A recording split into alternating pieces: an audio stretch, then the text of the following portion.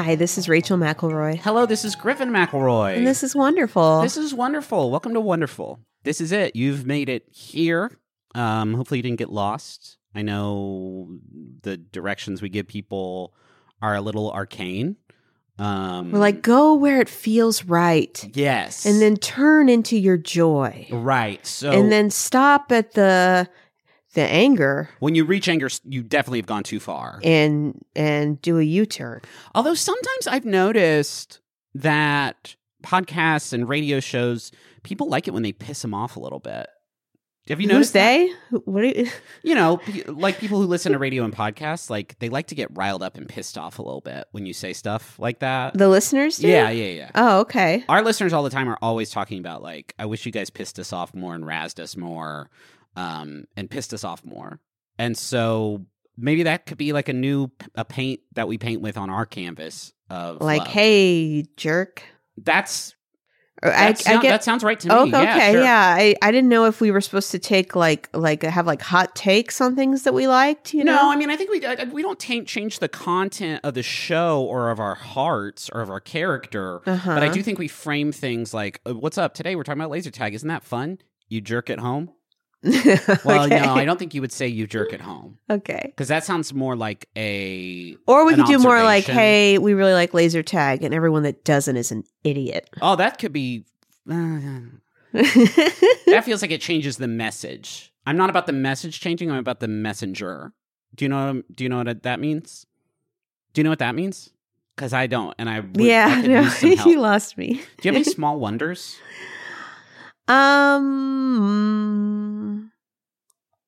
Can you go first?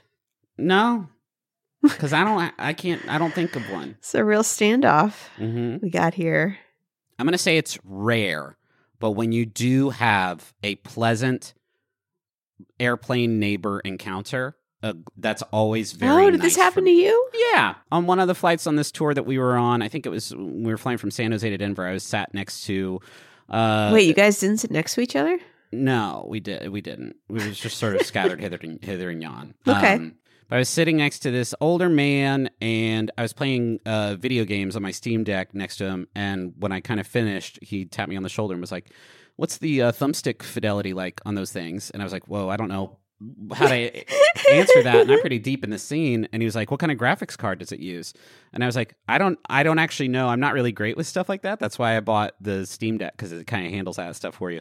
And then we got into a conversation, and he was a pretty hardcore PC gamer. Whoa. He knew a lot about that kind of stuff. We don't play, our paths haven't crossed on the battlefield. He plays a lot of... You didn't exchange tags? We didn't trade tags. No, we didn't. But it was nice. It was unexpected. Everyone's a gamer now in 2023, but I wasn't expecting this gentleman, just sort of by the way he was, by the way he comported himself, to have like feelings about like, the NVIDIA 4080 Ti series or whatever. It was fun. It was a nice little encounter. I think Dad mentioned, because Dad was sitting behind me, like, it seemed like you had a nice talk with the guy next to you on the plane. Like, yeah, I did. Okay, I'm going to bring up a small wonder that I came up with. So it's going to sound a little bit like a brag, but okay. I'm proud of it. So when Griffin left town, one thing I was worried about is bedtime, because Henry's bedtime routine pretty much revolves around Griffin. That's just kind of the way it's shaken out since Gus was born. Yeah. And so I had this idea that anytime Griffin leaves town, if he can record just like a 30-second video for Henry, and we'd have a new one each night to show at bedtime. And Right. It was a huge success. Yeah, sure. It was nice for both of us, because like he had something to look forward to, and it kind of like allowed him to connect with you before bed in a way that he would typically. And it gave me some comfort too, because I knew that like we couldn't call you. Like Yeah, if he sure. was like, there was one time when you left town when he kind of put up a protest, and we basically hung out until Griffin finished his show so we could call him. And I was like, well, we can't do that again. No, that was rough. Because he was up until like 10 o'clock at night. But this video thing worked great, and I thought it was a good idea on my part. It was a great idea on your part. And part. I would recommend it to anybody else who has a partner that travels. Just have them make a little video. I do feel self-conscious every time I do one of those videos because I don't know exactly what kind of game to spit. Like, I just told you, like, stay positive. yeah. If you miss him too much or get like a little too maudlin, it makes him sad. Yeah. But if you're just like, hey, let's dream about this crazy thing, and I can't wait till we get back and I can do X, then like that's great. Yeah.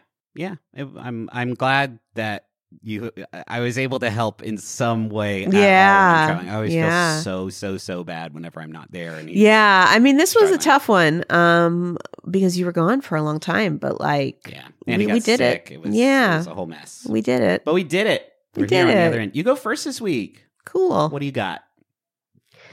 The thing I have this week was kind of tricky to research because I didn't find like the helpful, like beefy article about it. You know how it's like nice to have like one really good, like, New York Times article to hang your hat on? Yes.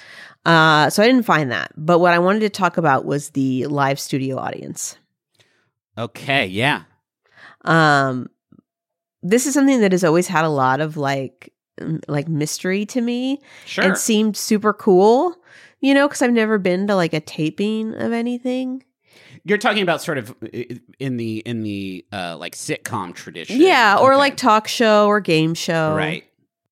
Have you ever been to like a taping of anything? No, I went to wait, is that true? I may have. Nothing springs to mind immediately. I did tour like the studios at Nickelodeon Studios in Orlando, Florida, where they made some shows. Oh, you know what?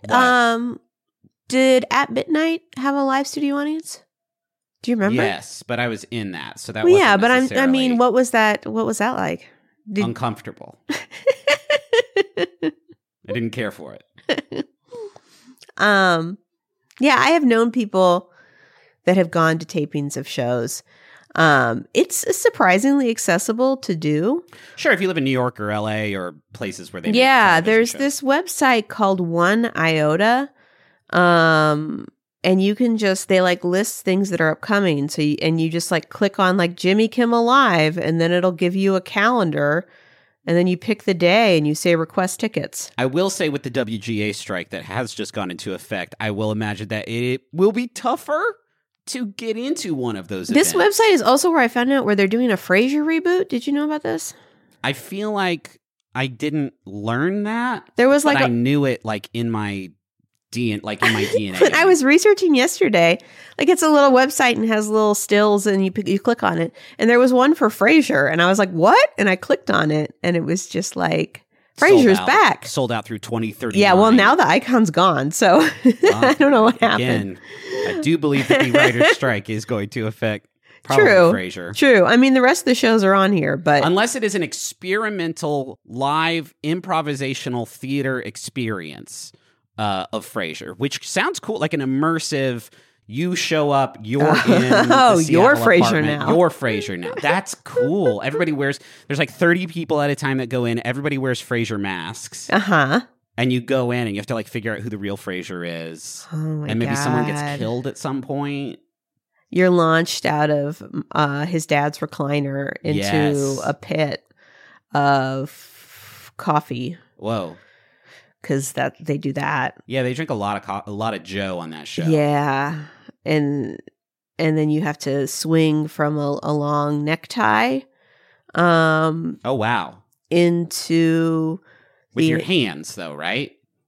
Okay, yeah. Into the embrace of a Niles. Right. Any Niles. There's a lot of Nileses there too. Can't get David Hyde Pierce probably for this when live you theater experience. No, I'm saying when you enter, you either get a Frasier mask or a Niles mask. Oh, cool! And you have to like find. Oh, that's cool. And you have to find your counterpart. That's great. I like this. Should we stop recording and we should probably stop recording and work on this? Yeah. Just real quick, what would we call this experience? I wish you wouldn't put me on the spot. I know. Sometimes it really pays off, though. This is not going to be one of those times. I mean, it's like tossed salad and... That's the obvious thing, but there's... You wanted to do something like phrase experience or like I'm listening and you are too. There's options. Give me to the end of the show. Like, okay. If I could just have to the end of the show. Okay. You know I'm not going to be dialed in for the rest of the episode, though, unfortunately. Even during my own bit. I'm going to have, like half my mind. Well, and also, you're working at a disadvantage here because you never watched Frasier. Huge issue for me. Okay. So, most early radio shows, like before there was television, there were radio programs. Most of them had audiences. So, the idea of, like, listening or enjoying a program with a live audience was not unfamiliar, but the first television show to do it was I Love Lucy. Oh, really? Yeah, they started doing the multi-camera setup, and I guess Desi Arnaz was real instrumental in making this happen. And so it was like, they had different angles, and people could perform it more like a stage play, and people could watch and react, and that was kind of what jump-started it. I've never thought about that. Specifically for the sitcom, I will say. I've never thought about someone doing that first. That must have been a wild experience to be like, okay, so we're going to go out there and we're going to make the television show, and people are going to watch and laugh and cheer or boo. Do you think they even had the applause sign yet? Or do you think after the first taping, they're like, we have to show them when to laugh and clap, please? I have to imagine they did. Okay. Around this time, probably unsurprisingly, is when they developed the laugh track. Right.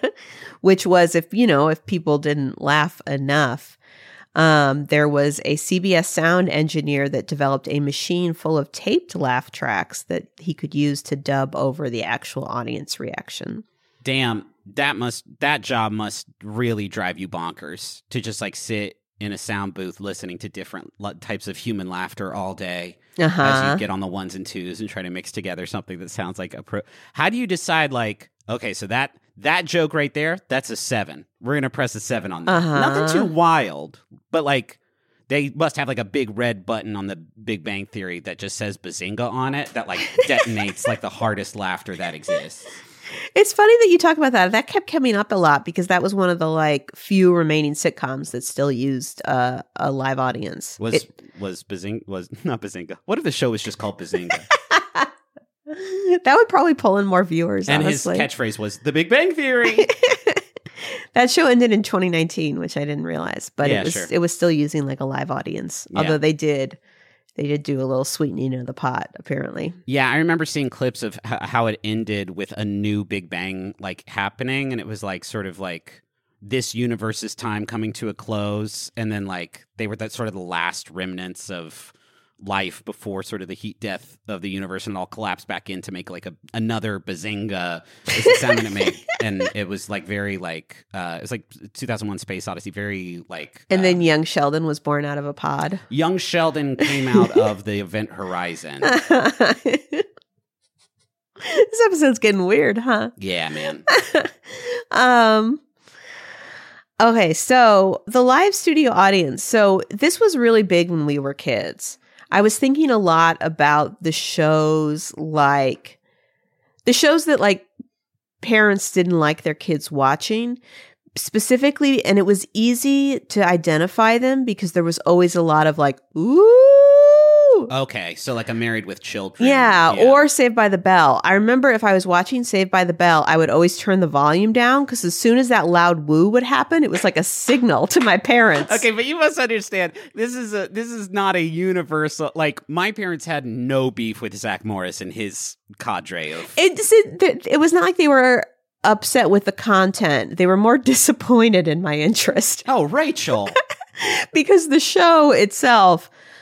objectively not good, but as a young person, listen to 2023 Rachel looking back at 1992 Rachel and just lifting her nose up at her. As a young person, it felt like a window into high school, sure. And it was very exciting to think that this might be what high school was Christ, like. if only. I know. Jesus. But the loud woos whenever there was a kiss or whenever an attractive person was on screen was really like, I mean, it was bracing to hear that woo.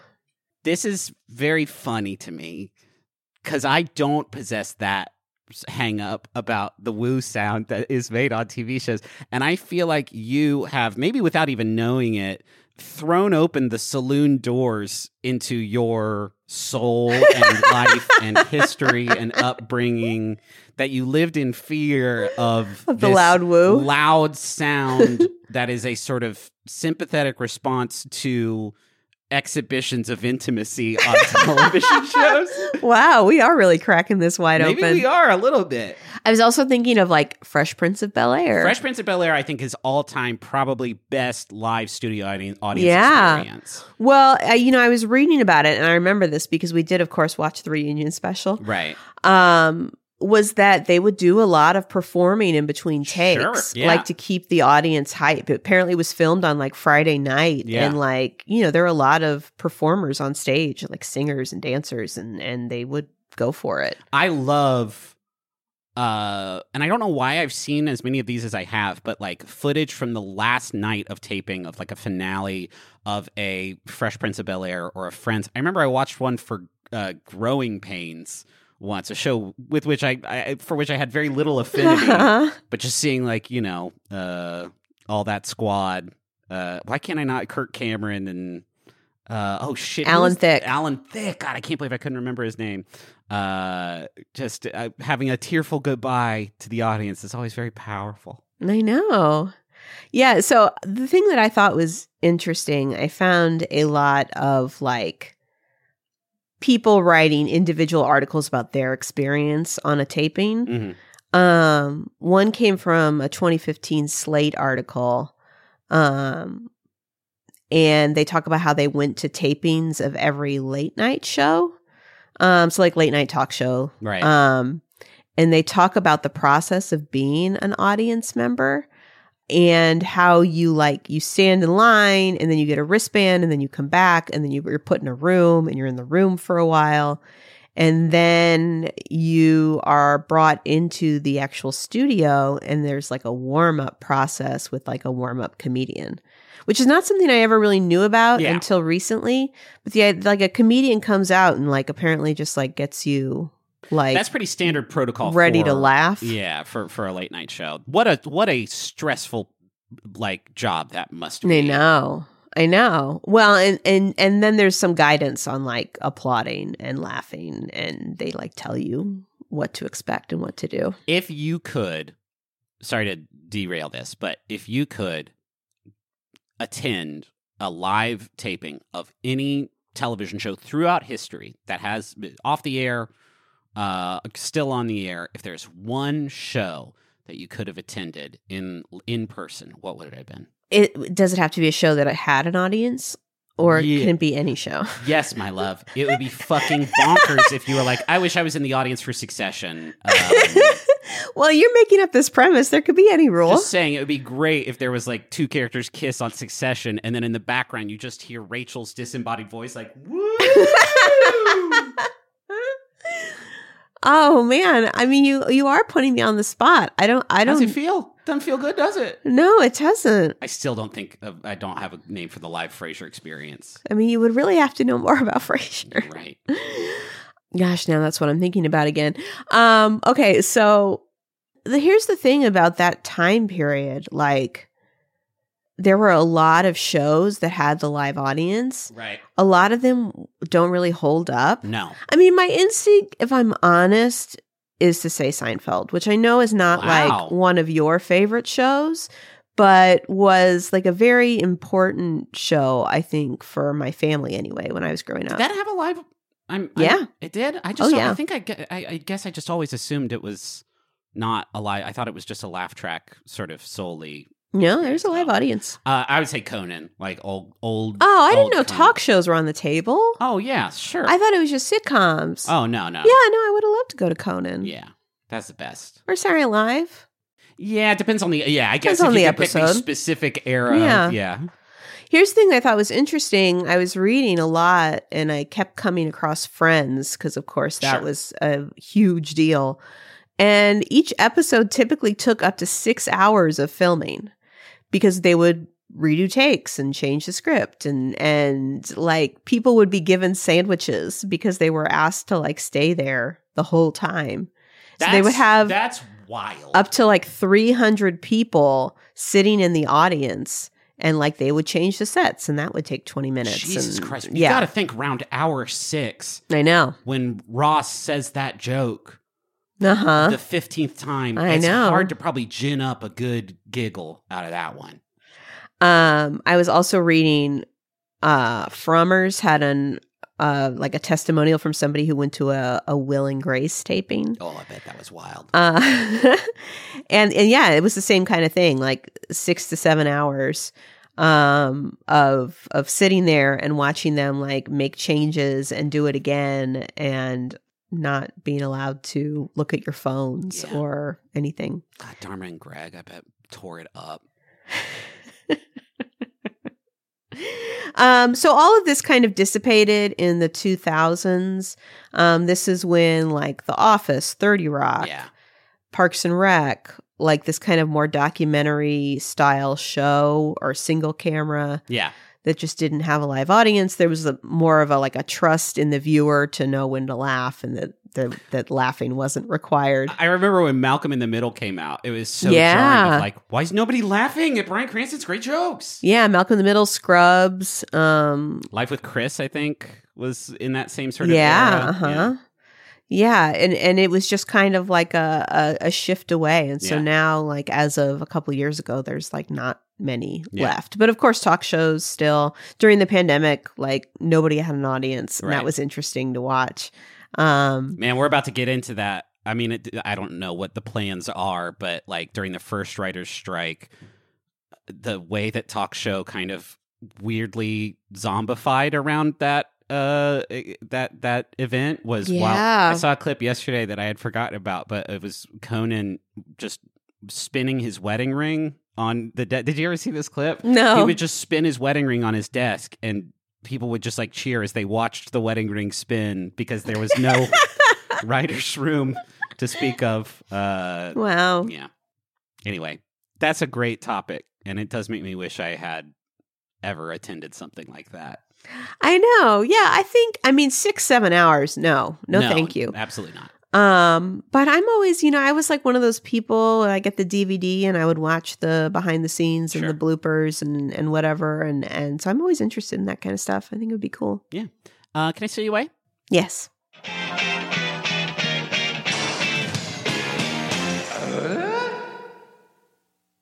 It can be intimidating trying to roll with the console cowboys in cyberspace.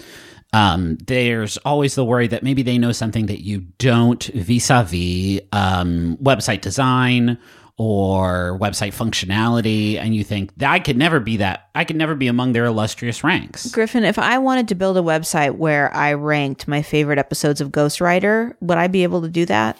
Well, first of all, it would be the same list as everybody else's with the Julia Stiles episode at the top. But yes, you can do that with Squarespace. It's the all-in-one platform for building your brand and growing your business online. Every Squarespace website and online store comes with a suite of integrated features and useful guides that help maximize prominence among search results. Do you want to have special functionality, like maybe a members-only VIP club section of your website? You can do that. Do you want to sell stuff? Yeah, you can do that too. Do you want to have an online scheduler so that people you can sell your time? Yeah, you can do that also. Anything is possible. That's there for the commercial, the Super Bowl commercial they had. That was my voice yelling anything is possible in the background. Yeah, not a lot of people know that. Hey, head to squarespace.com/wonderfulpod for a free trial. And when you're ready to launch, use offer code wonderfulpod to save 10% off your first purchase of a website or domain. Griffin? Yeah. You know what's a shame? What? Is that when you order meals to be delivered to you, they can only be for dinner. That's true because of the law. But wait, what's this coming across our desk? The law is different now? It's Factor. These rebels are operating outside the boundaries of food law. Factor has breakfast. They have midday bites. They have smoothies. There's lots of stuff you can get with Factor. What other things can you get with Factor? Well, I'm looking at this menu right now. They got a lot of tasty little options for you. I'm talking about artichoke and spinach chicken with roasted zucchini and tomato butter. Did you even know that butter could be tomato? Not me. Shredded chicken and loaded mashed taters I changed the word. They say potatoes, but I said taters, precious. With mushroom gravy, smoked cheddar, bacon, and Parmesan broccoli. This menu is out of sight, and my mouth is just watering looking at these glossy JPEGs of tasty food. So head to factormeals.com/wonderful50 and use code wonderful50 to get 50% off. That's code wonderful50 at factormeals.com/wonderful50 to get 50% off. The following pro wrestling contest is scheduled for one fall. Making their way to the ring from the Tights and Fights podcast are the baddest trio of audio, the hair to beware, Danielle Radford. It really is.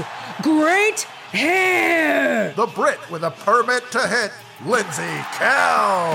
The queen is dead. Long live the queen. And the fast-talking, fist-clocking Hal Upland. See, I can wrestle and be an announcer. Get ready for tights and fights. Listen every Saturday or face the pain. Find us on Maximum Fun.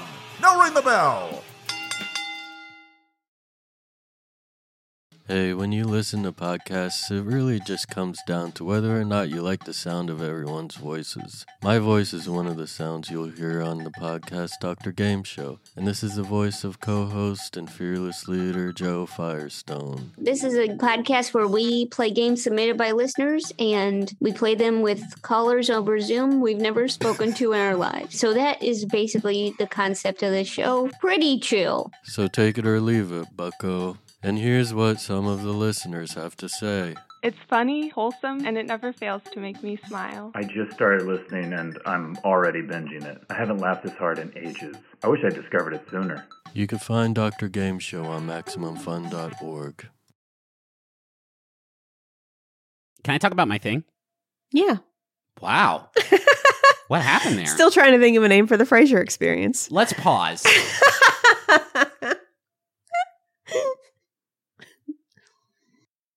I don't think it's there, babe.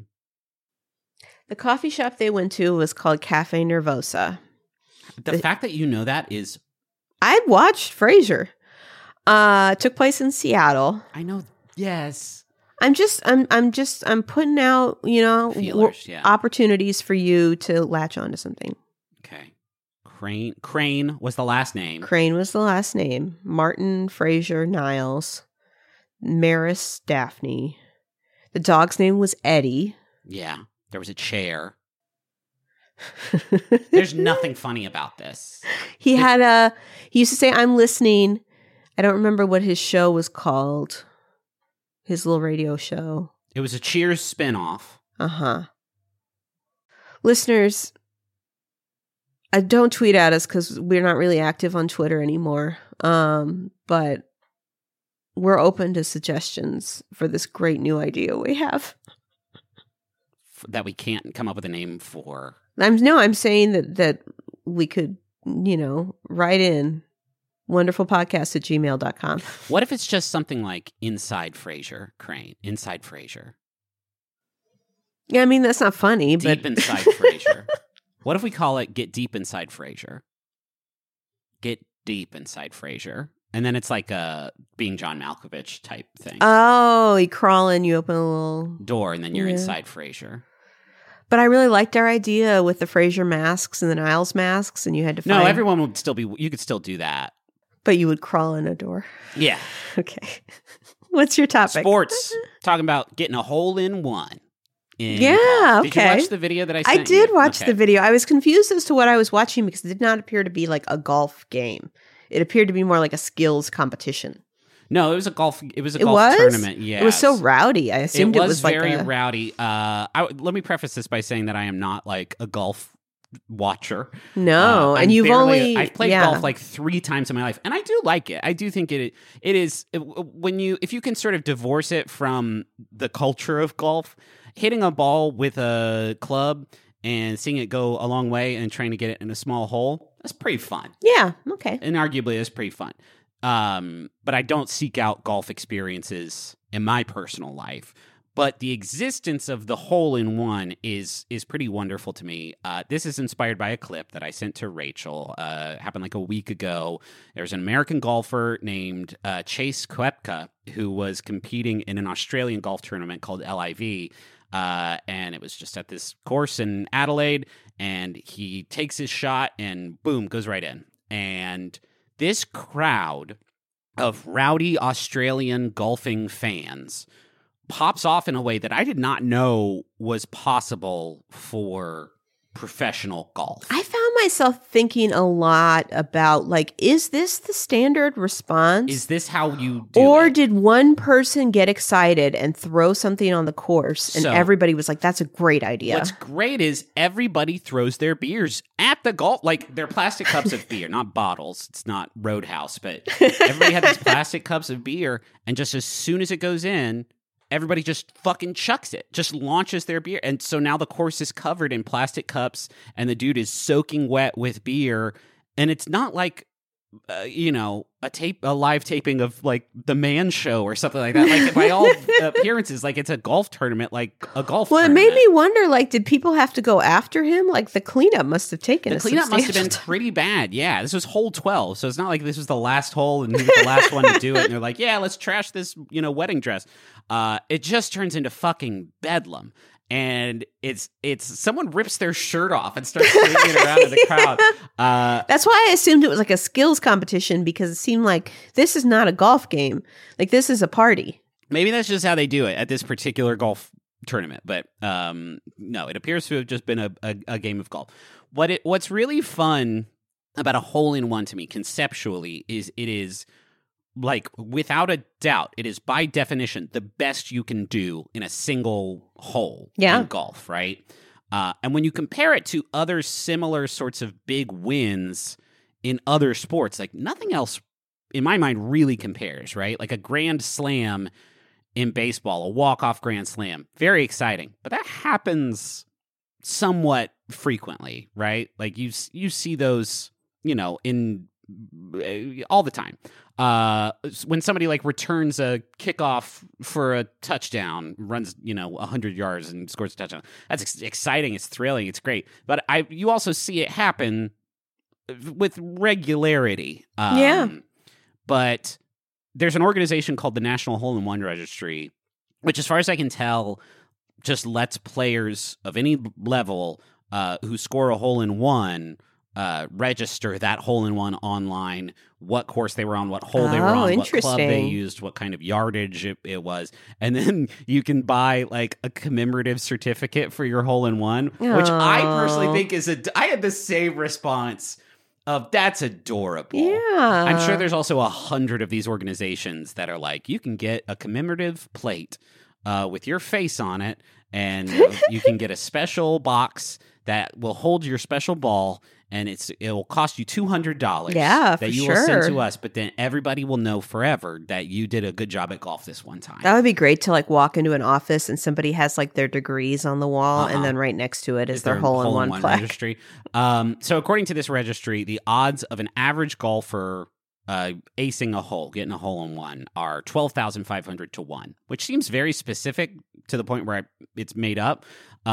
Pro golfers, they say the number is 3,000 to 1, which also seems made up. But more concrete is, on average, most courses on Earth report 10 to 15 holes-in-one per year. Wow. Which is not a lot.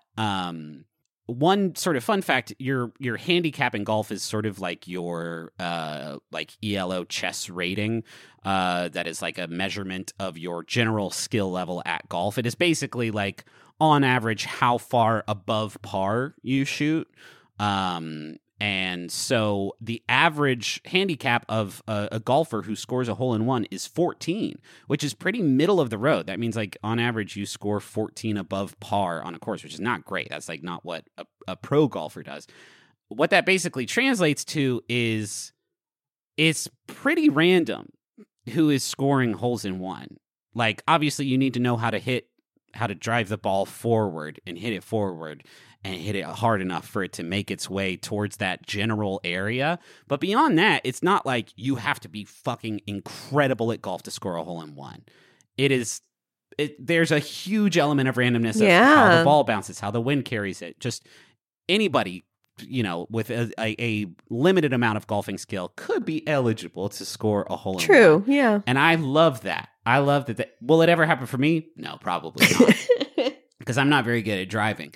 Do I aspire to score a hole in one? No, not really. Because that would statistically, law of large numbers, I would have to play more golf than I care to. Well, you know what's interesting is like, unlike bowling a perfect game, like you are far away from that hole. You're very, very far. So you're like seeing it on a screen. So there's something about that of like a surrealness to it of just like, I know that that's my ball, but my eyes could not perceive that in person. And you get a microcosm of that from mini golf, right? Like, for me, I love mini golf. We were watching Married at First Sight, and they're in Gatlinburg. So, of course, like there's like a mini golf date that they go on because Gatlinburg is just like, in my mind, the mini golf capital of the world. And when you hit the ball and then you can't see where it goes, and you're like, where's my ball? And then you look in the hole and you're like, oh shit, I got a hole in one. Yeah. That's exciting, but it's probably not as exciting as when you hit it, 250 yards. Yeah. That seems like a right amount of yards. That does seem like a good amount of yards. So, okay, I think I'm talking about this because I'm more fascinated by the existence of this incredibly rare feat, of this like statistical anomaly that ordinary people can one day find themselves, the recipient of. But it is also a sliding scale based on how big the course is and how far off, the green is from the tee. Usually on a par 3 is when you see most holes in one. That's sort of the basic starting par for like on a regular sized golf course. Yeah, that gives you one shot to drive it pretty far, one shot to get it on the green, and then one putt to make it in the hole. That's what a par 3 just right? Makes sense. So usually you drive it really fucking far, and it just happens to bounce in a silly way, and it goes in the hole, and you get a hole in one. When you're 2 under par, that's called an eagle. Yeah, I love bird names in golf. That's very, very fun. But on a par 4, a hole in one is called a double eagle or an albatross because you're 3 under par, and it's way rarer because it's such a longer distance. Yeah. On a par 5, if you score a hole in one, you are 4 under par, and it's called a condor. And a condor has only happened 5 times in official recorded golf history. Wow. Because it's such a huge amount of space, and it usually involves some freak, a squall of wind. It lands on a bird's back and rolls off and tumbles down it hits the bumper of a car and bounces off. It's like some real like Happy Gilmore slapstick level twist of fate thing that happens, and it's only happened a small number of times. In 2012, there was a 59-year-old Florida woman who scored 2 holes in one in the same round of golf, which, according to this hole in one registry, only has a 1 in 67 million chance of ever happening. That's fun. Just this 59-year-old Florida woman, not a pro golfer, was like on a trip with some. She like works at a college and was on a trip with some of her coworkers playing golf, and then scored 2 holes in one, and everybody was like, "Holy shit!" Wow. I read this interview with her where like she almost got a 3rd one, and at that point she was like, "Yeah, I mean, after you score 2, you're like off the planet. Like anything's after the 3rd one just kind of makes sense after that. After you've already scored 2 holes in one." I obviously will never experience anything like this. But I do just find it very fascinating that it exists, and then I also find it adorable when like just like an old man is like, this is the best day of my whole life, and I'm going to frame this ball forever. Yeah. I think that is lovely and kind of incomparable in all of sports. Yeah. If you can find this clip of this man scoring, getting a hole in one at this Australian golf tournament, it really is. It is a delight to see how very excited people get to witness a hole in one. I have to imagine that even that is a rarity. That's it for the show. Thank you so much for listening. Thank you to Bowen and Augustus for our theme song, Money Won't Pay. You can find a link to that in the episode description. What did our listeners write in? I'm so glad that you've asked that because I have it pulled up right here on my phone, definitely. Logan says, my small wonder is finding a song with a beat that perfectly fits your walking speed. Mine recently have been Don't You Forget About Me and Got Weird by Dodie. Extremely satisfying addition to my walk to and from the metro. That is the best. Sometimes I do catch myself if I feel like I'm getting close, like trying to change my own gait. For sure. This is equivalent to like the turn signal click lining up with a song. I've always wondered if there's like a BPM for the turn signal that is standardized. Oh. I have to imagine no, but... I do know that when you are looking for playlists for like fitness, you can like put the running time or the pace that you want, and you can find interesting. Music by the pace. Yeah. Here's one from Kai, who says, Pearl couscous is wonderful. It's like Dippin' Dots, but for pasta. That's very strong. I do like a couscous. I do. I like some couscous. Okay. It has to be. I feel like I've had a lot of mushy couscous. Yeah, it's gotta be fluffy. I've had too much mushy couscous. I've had too much mushy couscous. Why can't I say mushy couscous? Why can't I say mushy couscous? Yeah, you've got to separate a little bit. Mushy couscous. I'm done. Thanks for listening so much. Can I run two by you right now? Yeah. So I think crane. I think there's something with crane. Yeah, I think so too. So I was either thinking like the crane game, like, like that could be cool. Like, where you would win a toy kind of thing, or like our crane instead of arcade. Something with crane. Say it again. Our crane. AR crane. No. Or the crane game. What about the crane game? The crane game is good. It's powerful. I hadn't thought about it as being as gamifying this live Frasier theater experience. It feels that way to me. Yeah, sure. No, I think definitely there's could something be, there. Maybe we tie like flag football into it. Like you have, like if somebody snatches your necktie off your neck, you get kicked, you lose, you're dead or whatever. Mm-hmm. And maybe maybe it is a death game. And if you do get your necktie taken away from you, you die in real life. That could be, and it's $1 million a ticket. Yeah. Only the world's... I mean, people love Squid Games. So... Squid Games is huge right now. And people love Frasier. So maybe we just call it Frasier Squid Games. Frasier Squid Games could be it. Thank you so much for listening. Thanks to Maximum Fun for having us on the network. Go to MaximumFun.org. Check out all the shows that they got there. We have new merch here in the month of May. Got some beautiful Nalgene's for you. If you go to macaroonmerch.com, you can check those out. And got some live shows coming up here in a couple weeks from Bim Bam and Taz coming to Columbus and Milwaukee. And we got some more shows coming up later on in the year. So if you go to McElroy.family, you can find links to all those too. That's it. We'll see you in the Frasier Crane games. Protect your neck.